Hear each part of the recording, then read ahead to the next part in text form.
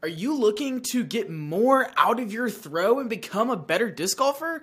In this podcast with Holland Handley, we do just that. We learn how a player who just picked up disc golf only 3 years ago has become one of the best players in the FPO field. We learn about form, we learn how to improve our distance, and we're going to learn so much more on this episode. Make sure you stay tuned through the end, and you might even get some mental tips that will help your disc golf game when things are going poorly. Let's get Holland on the podcast right now.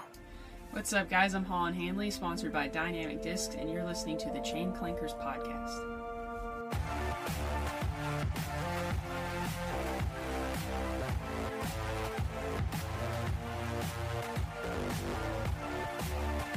Alrighty, everyone, super excited to have Holland on the show with us. One of the furthest throwers in the game. I think we're going to learn a ton in this episode. Holland, how are we doing tonight?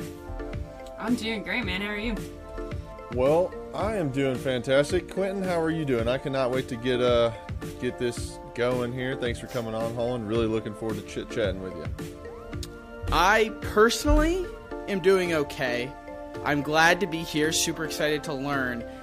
Financially and sports gambling wise, doing absolutely horrible right now. It's been a very bad night. We're recording this on Thursday Night Football. Packers, Titans. I took the no score first possession. Of course, there was a touchdown and then 5 straight 3-and-outs.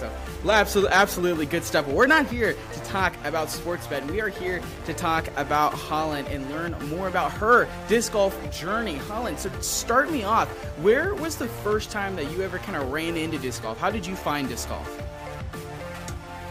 So I first encountered disc golf about 3 years ago. My boyfriend actually found some video online. And suggested, we go grab ourselves some starter packs and check it out because it looked like a fun way to get outside and, something to do together. I just found the sport about 3 years ago. Okay, hold on. Can Yeah, do that math. Just half a second. 3 years ago, and you're, let's see here, number 13 in the standings on UDisc Live Something for like FPO? that. Oh my gosh. Wow. Talk to me about, how did that happen? How did you go from someone who's just kind of getting into disc golf? And if my math checks out, that's probably right before COVID, right around the time COVID started, right? Yeah, so it would have been like October of 2019 was when we first went and tried. We just went to like a little 9-hole up in Irvine, California. And we were horrible. at the beginning. I have a video from the day. It's pretty great, actually.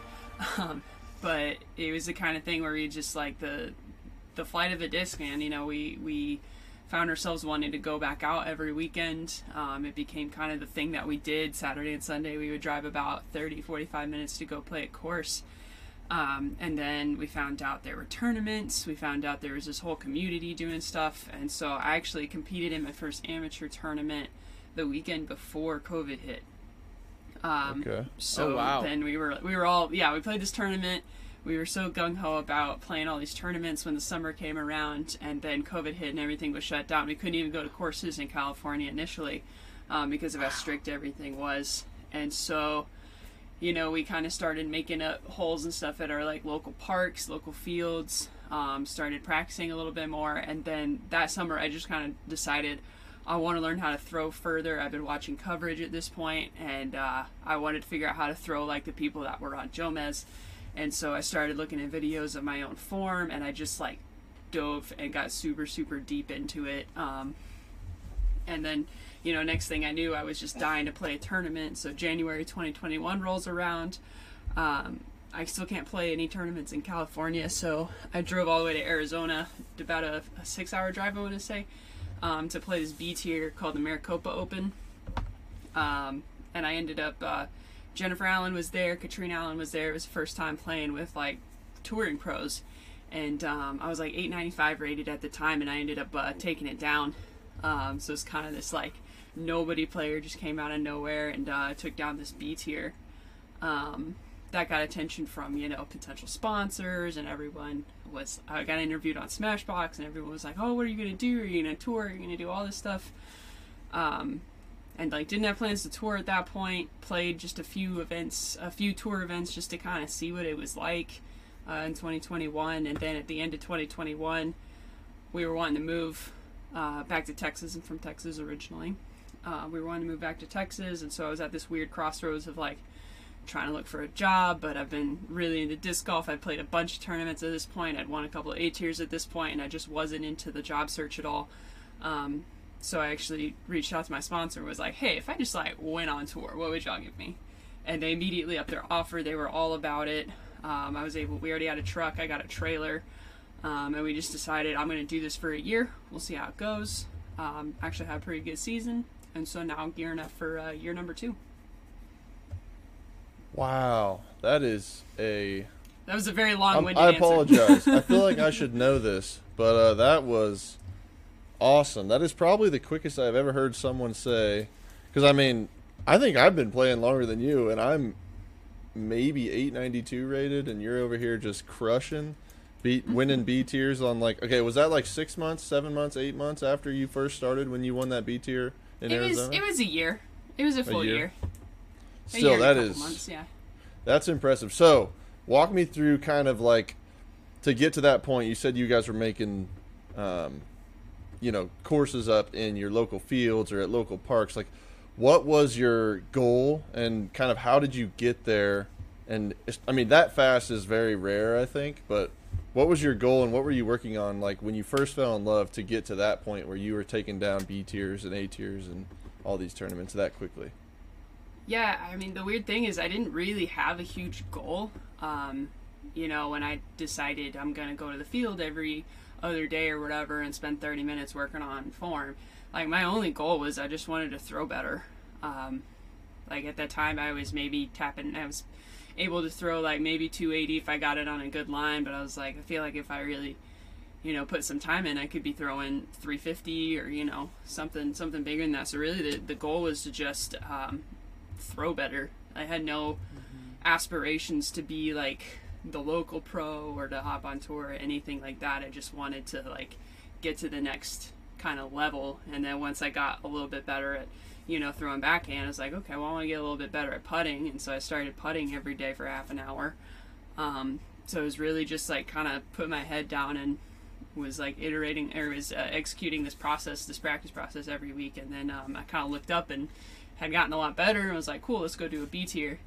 And then kind of surprised myself and everybody by like winning it. And then it was kind of just back to like, okay, well, let's just go back to trying to get better. Like it was never I want to win an elite series or I want to be a world champion. It was just like, I want to get better than I am right now. I think that's a fantastic mindset to have. We talked a little bit on our last episode with Anthony from Happy with Par about, you could be too competitive too early on and you could actually derail your disc golf game. And so it's really interesting to hear you say that you went out to the field and practiced and worked on your form and then started working on putting for 30 minutes a day. If I'm hearing you correctly, to build those good habits and to actually really see your game improve, you have to do it in the field. You're not going to elevate your game quickly by doing it on the course. Am I hearing you correctly? Yeah, totally, because when you're on the course, right, you're thinking about how do I get a birdie on this hole, right? You're thinking about what do I need to aim at and like how does the disc need to fly? You can't be thinking about that and then also thinking about like how do I keep my arm, away from my body or how my reach back point or what are my feet doing? You can't think and focus about all of those things at one time, like actively. So the nice thing about going to a field or even throwing into a net or even doing drills without a disc at all, what that does is it lets you kind of zero in on one little thing at a time. And so you can kind of like take a little chunk, maybe just like footwork or even one specific part of footwork and just like get that right. And then move on to another little chunk and then start to piece them together and then start bringing a disc into play. Like you're actually, by going this route that feels like super slow and super mundane, it's actually the fastest way to get better. Walk us through the process of exactly what you were doing to, focus on really hammering out your form and getting better with your process that you used. Yeah, it's great because I'm actually in that process right now because it's November and I don't play again until February. So I think step one is you can just video yourself from the back, from the side. and find, look at it in slow motion, look at it frame by frame, and find the problem spots, right? Find the issues with, whether it be your positioning, your footwork, your reach back, are you rounding, are you dipping, whatever it is, find the thing that you want to improve. And then, either you can look at what other pros look like when they throw, and kind of compare yourself, or you can find there's tons of good resources on YouTube, tons of good channels with lots of different ideas for how to correct certain things. But pick one thing to focus on. You ready? Showtime. On May 3rd, summer starts with The Fall Guy. Let's do it later. Let's drink a spicy margarita. Make some bad decisions. Yes! Audiences are falling in love with the most entertaining film of the year. Fall Guy. Fall Guy? Fall guy. That's what the poster said. See Ryan Gosling and Emily Blunt in the movie critics say exists to make you happy. Trying to make it out? Nope. Because I don't either. It's not what I'm into right now. What are you into? Talking. Yeah. The Fall Guy. Only in theaters May 3rd. Rated PG-13. And you kind of have to have the mindset of, I don't care how long it takes. I'm going to focus on this one thing until I get it. And then I'll usually start with a drill that doesn't involve a disc. So if I'm working on footwork, or if I'm working on positional work, take the disc out of it so you can focus on what your body's doing. And so progress through those drills. And once you've mastered that, you can start kind of throwing into a net. I like throwing into the net next, just because you aren't distracted by what's the disc is doing. You can still focus on what is your body doing. And throughout this entire process, you got to have that video camera for feedback, because there's kind of a separation between what feels right and what looks right. And so once that what feels right, what looks right starts to coincide, then you go to the field and you start throwing there. And again, you're trying to get everything to look right, feel right, and fly right. Now you're ready to go to a course.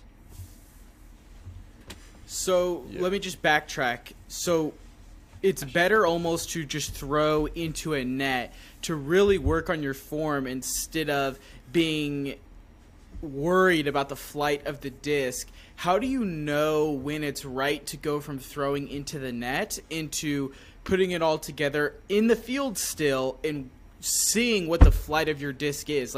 Like is the flight of your disc really ever, I don't know, influencing you? Is that what determines a good or bad outcome in your shot? Or is it, okay, I hit this certain thing in my form right, even though the throw and the flight wasn't good, this is still a positive rep? How do you reconcile that?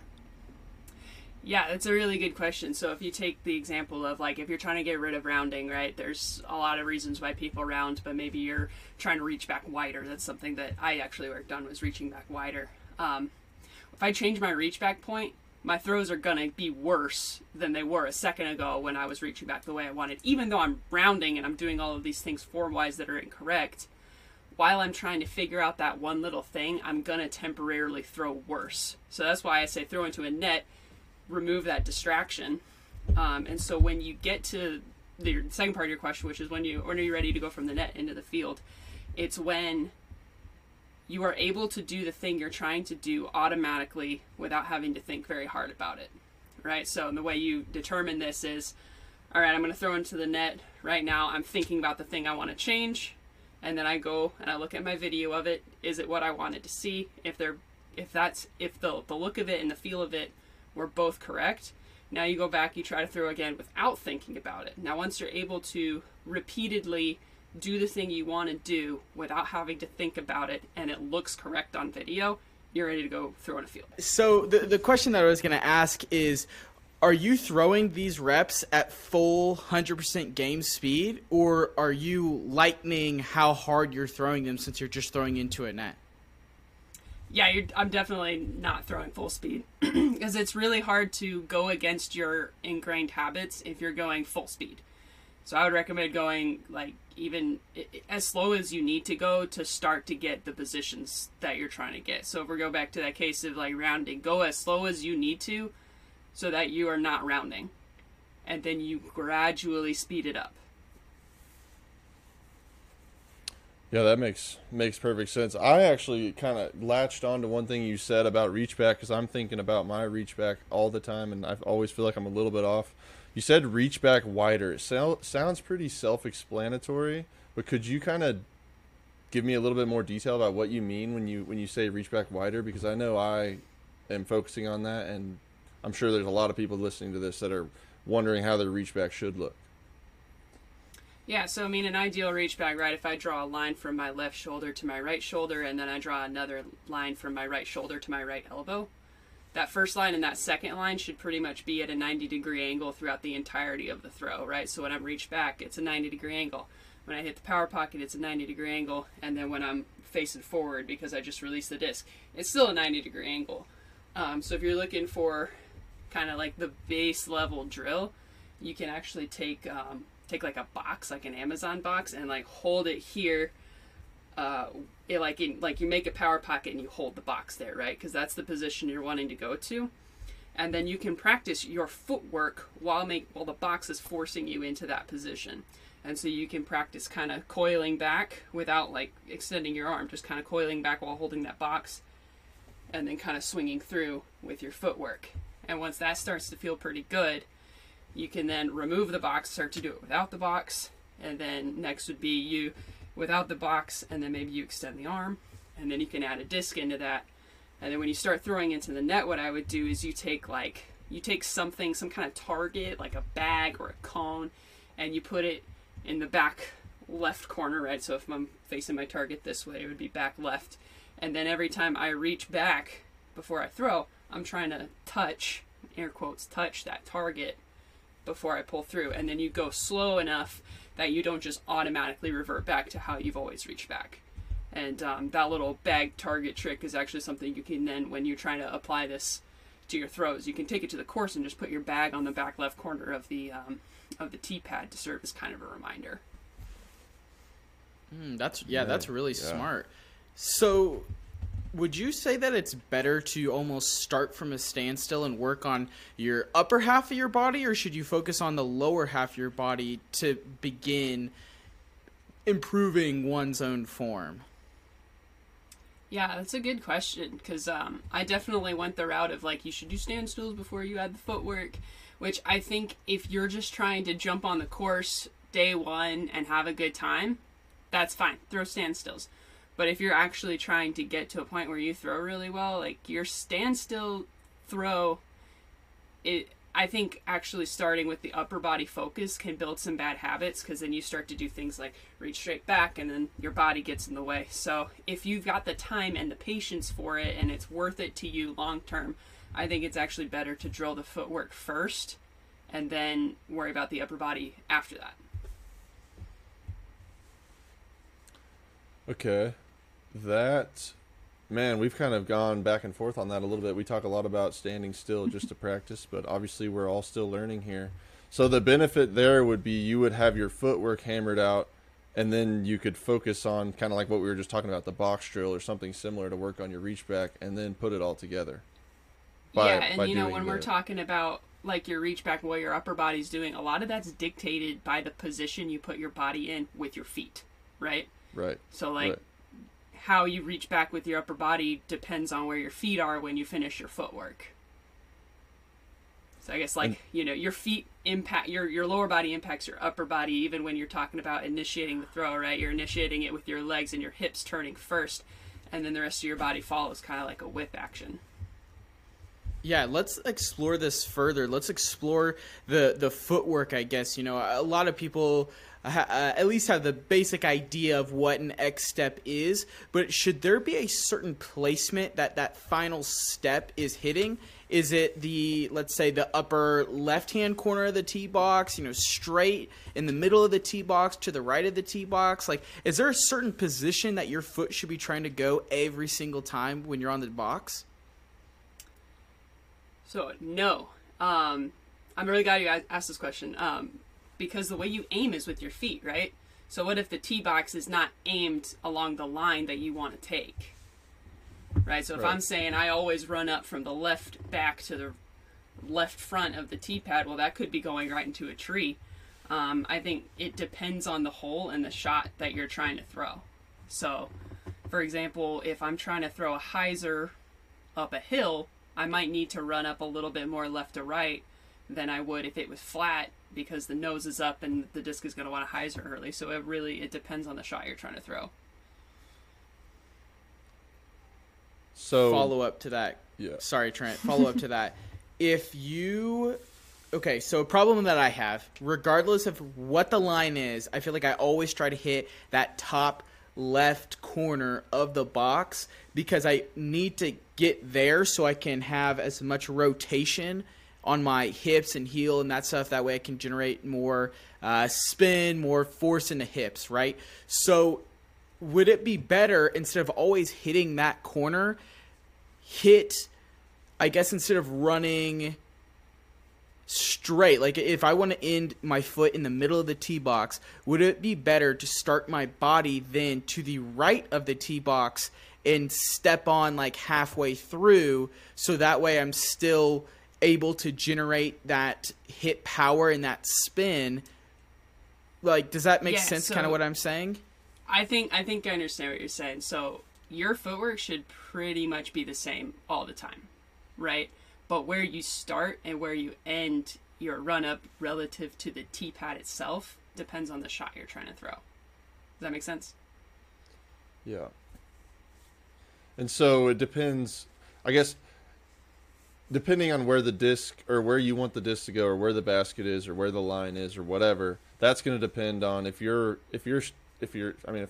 pad is straight in front of you, and if you need to go to the right, you're going to end up, your body's going to be facing the line you want to go on, right? Is that essentially what you're saying? By your footwork should be the exact same. You're just going to change the angle of where you're aiming, right?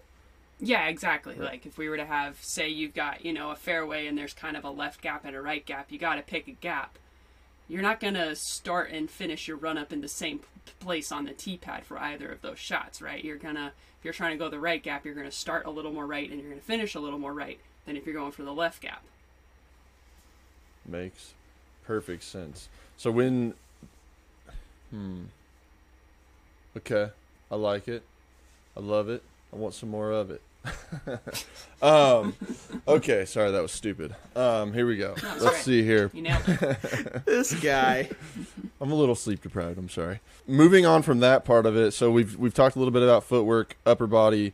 You talked a little bit how your distance before we get into that, you talked about forehand being another thing that you're very good at. What is your pointers for these, like a similar type of conversation that you would have with someone looking to improve their forehand game?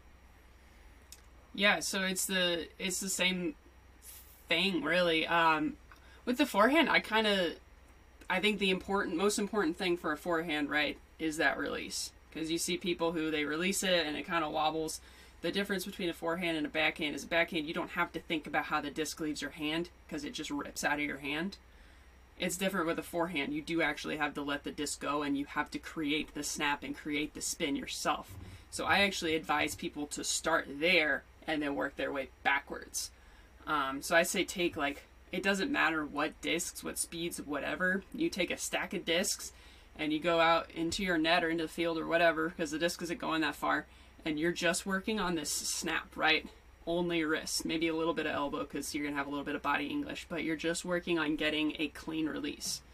And when you're able to consistently get that clean release, you start reaching back a little bit further, right? And so we're trying to create lag here with our elbow on our wrist.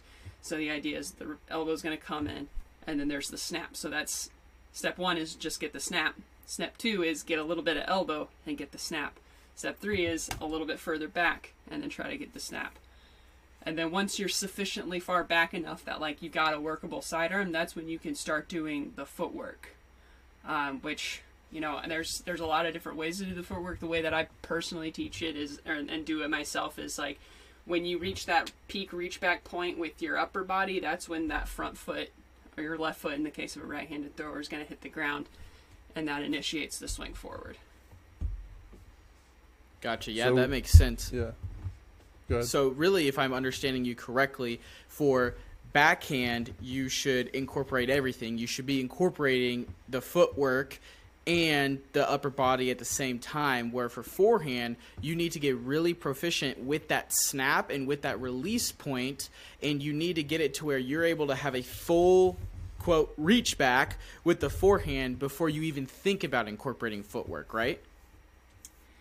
Yeah, I don't know if I would go that extreme. I think you can have a partial reach back and then start incorporating footwork. I can think of players on tour who've done this. I myself have done this because I think what happens is a lot of people, they're able to get that clean snap when they isolate it and they do just the wrist or just a little bit of elbow. And then they start adding the footwork and the full reach back, and all of a sudden it just starts wobbling because they added too many variables at once. The fact is, when you have this, that's a functioning forehand. It just doesn't go very far. So if you want to do the footwork and then just do a limited reach back, that's a very functional shot. That's a very useful shot, and I think it's totally fine to start there. And then, you know, in later sessions, you can start exploring that further reach back. I have a question on like follow through of the snap. So we've talked a little bit about like, I don't know, I think it's been called holding the pizza or maybe rolling over, like kind of like baseball or softball. What ideally is how should your hand follow through? Should you keep your palm up? Should it just naturally roll over? Like what is, I guess, a good snap follow through on a forehand throw? Mm-hmm. Yeah, so first we'll talk about what you just said is like serving the pizza. So this thing, that's not how you want to throw. You want to throw more like throwing a ball. You want to get this action with your wrist. Granted, it's not going to be this extreme because you're not, you know, unless you're doing like a one finger, it's going to be some kind of hybrid. But the idea is you want to go where there's a fuller range of motion because you're going to get a cleaner release. It's also going to be easier on your elbow. In terms of your follow through, you want to follow through, right? Like if I'm throwing a hyzer, I want to follow through in the direction I just threw the disc. Okay, so I don't necessarily want to, if you roll over after the disc is released, it doesn't really matter, but that's hard to do without rolling the disc over. Right. So I say you just want to, like if I'm cocked back in this position, I want to finish on the other side of it, just like that. Almost like you're kind of slapping someone in the face. Perfect, right. Yeah, that makes sense. No, I was just curious because we've kind of heard all kinds of different things. I might have said the wrong thing once because, like we talked about, we're both still learning here. So thanks for clearing that one up for me. Yeah, we're all there for sure. So, well, I want to take this chance to maybe pivot a little bit out of this conversation to talk about, you know, we've been talking about form and we've been talking about, you know, improving it. And so I think a really good area that I want to talk about is the World Championships. You know, you finished third at the World Championship in Emporia. I was there. I was watching you play, and I was very impressed. And I just want to talk a little bit, you know, about how that was for you. You know, hearing that you'd only been playing disc golf for a couple years, really one of the first times being on tour in the biggest stage, the brightest lights. What was it like playing that final round for the World Championship? Yeah, I mean, honestly, by the final round, Kristen had it. We can be honest about that. Kristen had it going in that final round. So, like, my mindset was, you know, given who I am, how long I've been playing, the fact that I was even on that lead card the final round, I was just trying to enjoy it. I was trying to keep a positive attitude, and I was just trying to learn from it because you can't recreate the kind of nerves and the kind of pressure you feel when you've got that stage and all these people watching and people watching at home and like other really good players. You can't recreate that in practice. And so it was just, to me, it was an opportunity to see like, what am I made of in this situation? And then, you know, after the fact, kind of go back and reflect on it and try to improve the next time I'm there. So. Heck yeah. Was there any added pressure being a Dynamic Discs player at that Dynamic Disc headquarters, like in Dynamic Discville? Was there any extra added pressure during the tournament for that? Not really. Yeah, Dynamic Disc doesn't really put a ton. They don't really demand very much of us, of me. They're more of like we're giving you incentives, but we're not making demands. But there was no like, oh, you better go win it. They were all just stoked that I was doing so well. So. Gotcha. Heck yeah. So you said you were kind of just trying to absorb the moment, learn from it, take what you could away from it. So what was one thing that you took away from that final round of how you did play or perform? Yeah, so I think just like the tournament as a whole and comparing it to the Dynamic Disc Open because they were at the same courses. I don't know if you know this, but DDO was actually my worst finish of the year. So I went from worst finish of the year to best finish of the year. And I think part of that had to do with something I struggle with all year has been out of bounds. I can throw shots really, really well. I can execute all of these shots very, very well in practice. And then you throw an OB line on there, and I had some kind of mental block. And so the thing that I was really trying to work through that week was just like, don't be afraid of the OB. You know, you pick. So that was something I took away from it, was like, you need to pick your lines and your game plan with the OB, with the obstacles in mind. But then when it actually comes to game day, you need to not think about them and just execute your shots.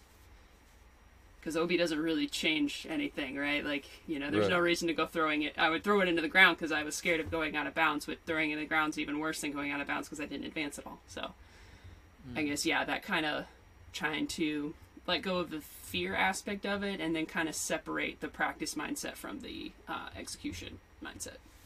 All right, everyone, I want to take a moment to take a pause on this interview. Unfortunately, I do have some bad news.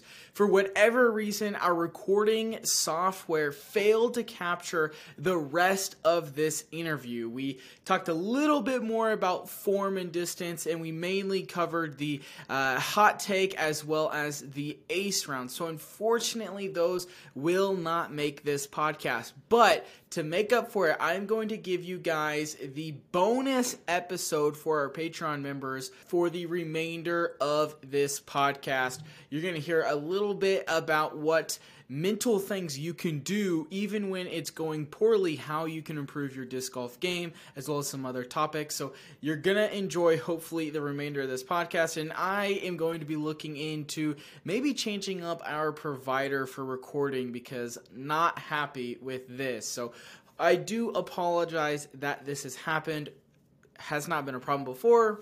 Hopefully it will not be a problem into the future. We do have some amazing guests lined up, so I definitely would like it to not be a problem in the future. So thank you guys for sticking with us. If you've enjoyed, make sure you hit the like button. And if you like the back half of this podcast and you're like, man, I wish I got an extra bonus episode every single week, consider joining us over on Patreon at patreon.com/ChainClankers. There's some other great perks there. We're getting ready to do a episode with a bunch of our Patreon members as well. So make sure you check that out, and we will see you guys in the bonus. Welcome into the bonus episode, everybody. We got Holland hanging out with us still tonight. Man, what a good episode that was. Quentin, what do you think?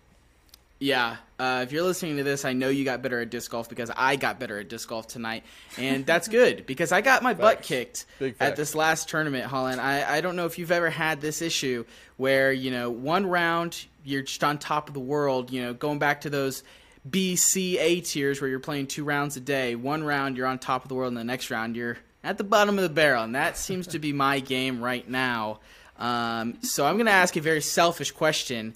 How do I stop doing that? How do I stop going from either my first round being probably the worst guy out there and then the second round being the best one, or vice versa? What is something that I should probably be doing differently?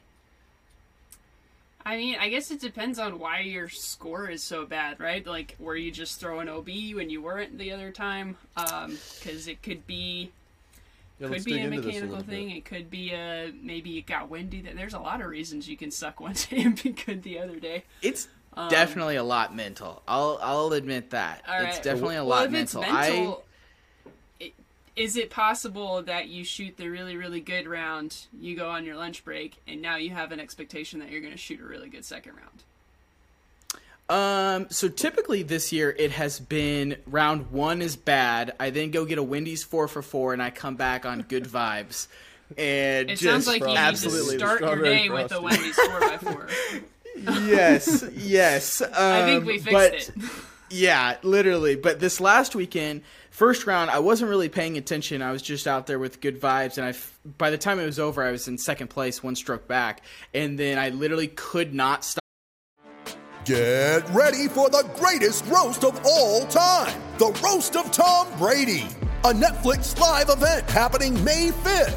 Hosted by Kevin Hart, the 7-time world champion gets his cleats held to the fire by famous friends and frenemies on an unforgettable night where everything is fair game.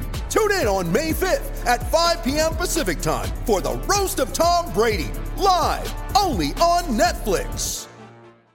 Up thinking about where I was sitting on the leaderboard, what my score was, and then very first hole, I threw something that was it was a bad shot, but it was very safe, and then skipped probably 70 feet into a river, and it just kind of spiraled out of control from there. It really wasn't. I then took another double bogey on the next hole because I missed a putt going for a birdie, and then got back to it. It was fine.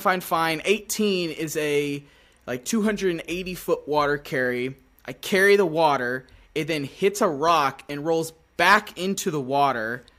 I was under the understanding that because I crossed inbounds safely, I would get to take it from where it went out of bounds, easy tap in par, move on. I was then challenged, and instead I had to go to the drop zone, and because I was mad, I threw it in the water again. Oh, no, and then, I was haven't heard any of this, very mad when that happened. I mean, literally everyone has gone through that exact story, and the reason is your mentality in that first round was fantastic. You didn't have expectations, and that's the key, is kind of like not letting yourself have expectations. That's not the same thing as like having low expectations, because then you're just kind of holding yourself back. But like the way I kind of get out of that is your only goal the whole day has nothing to do with scoreboard, whether you're doing well, whether you're doing poorly, is like have a good attitude and give every shot your full attention. Right? Because those are two things you can control. Yeah. Right? Like you can't even really control where you are on the leaderboard, because that depends on what other people are doing. You can't control stupid things like a rock hitting your disc and pushing it into the water. But you can choose to have a good attitude about it. You can choose to not let that anger that kind of rise up and not give it any oxygen. Just kind of like, I always tell people, is like, you don't have to tell yourself positive things, but if you could just not tell yourself negative things when like shit's hitting the fan, you're already doing better than like 90% of people. That's very good advice. I like that. My Aries rage, sometimes I just cannot control it. And I don't ever take it out on anybody, but I definitely... Except for when they nice you. Yeah, I hate those people. That doesn't do anything, though. It does. See, my nice shot. Tiny you're little sabotaging brain thinks yourself it does. there. Yeah, you're sabotaging yourself there. You're giving that guess I person... am. So now I know if I'm playing you, all I gotta do is every time you throw, say nice, and you're gonna beat yourself. And I swear to That's God, on you, if it's man. on a good trajectory and then it just 180s, I'm going to turn around and be like, just don't talk. You can tell me nice after the disc lands. I'm all good with that. But while it's in the air, let's all be quiet. We're at a play right now. It's funny. Let the actors All act. the time. I still mess You let people mess with you too easy. Here's my question. When you're like practicing, or when you're like warming up your putt and you're missing every putt, do you get onto yourself about it? So if I'm at a tournament and I'm warming up the putt, I will probably make like the first 20, and then the first one I miss, I'm like, oh, that's not good. And then I miss like 8 in a row, and then walk away, go do something else, and then eventually putt again. So I think almost like once something bad happens, it's like, oh God, how do I get this out of my head now that I know this is a reality? Right, gotcha. So here's my tip for you is when you're in that warm-up scenario and you miss a putt, because like newsflash, everybody, even the best putters in the world, miss putts. Everybody knows that. But whatever, it's like, take that opportunity when you miss the putt to practice how you're going to react when something doesn't go your way, because it's going to happen. I don't care how good you are. Something bad's going to happen. So like those little moments when you said you just made the first 20, it's like, clearly you're a good putter if you just made 20 putts. You missed one. That's a good opportunity to practice saying nothing. So don't say anything to yourself. If a thought pops in your head, don't try to like suppress it and force it away. Just like don't give it oxygen. Don't say it out loud. Don't sit there and dwell on it. It'll go away on its own, and you can just go right back to putting. Yeah, then, I think that's really good. You're practicing your responses, and then when it comes time in a round to decide how you're going to respond to something, you've got reps, right? It's just you're getting reps just like anything else. I think for me, this is my selfish thing. I have a problem, and Quentin and I have talked about it a little bit on the podcast, but I have a problem where, like, if I make my first putt, even if it's a 10-footer or a 25-footer or whatever it might be, if I make my first putt, my round generally seems to be much better than if I cage or miss my first putt. I mean, it's probably going to be the same advice. It's like all mental. What would you say? I mean, it's got to be about the same, right? Like, try not to think about anything and just putt. Yeah, and I mean, try it's not so to hard. think about anything. Like, yeah, don't think about an elephant. What are you thinking about right now, right? Right. Like, it's impossible to tell yourself don't think about anything. But I find the closest you can get is to just, like, maybe focus on your breathing. So for me, like, I sometimes short that first putt. And so I try to have, like, almost a rhythm with my, like, oh, my cat just opened the door. With like, good. you know, exhaling up here and then, you know, inhaling as I bring the putter down and exhaling as it goes back up.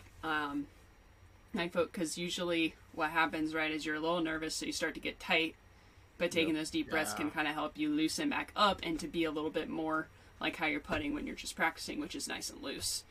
And then same thing I was telling Quentin is like, you just have to like let the missed putts go. Like, they're going to happen. You can't let them have any kind of hold over you like that. And the first step of that is just don't say anything to yourself when it happens. Just go tap in your next putt. And like, you'll find that those like kind of bad, like negative thoughts just kind of go away on their own if you don't sit there and dwell on them. But you also don't have to like try to force them away. Right. Because I don't know if this happens. I don't know if this happens to you, Trent, but for me, I feel like when that bad thought happens and I almost try to force it away, that is when it just gets so much strength that it 3 holes later, I could still be going back to that, and I'm like, literally stop talking about that in my head, and it just continues this cycle of like it just will not go away.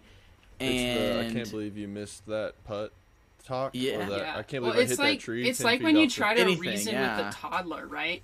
Right. You know, like, Oh, have you geez. ever tried to reason with a toddler who's being annoying? this guy every day. You can't. About Yeah, an hour ago.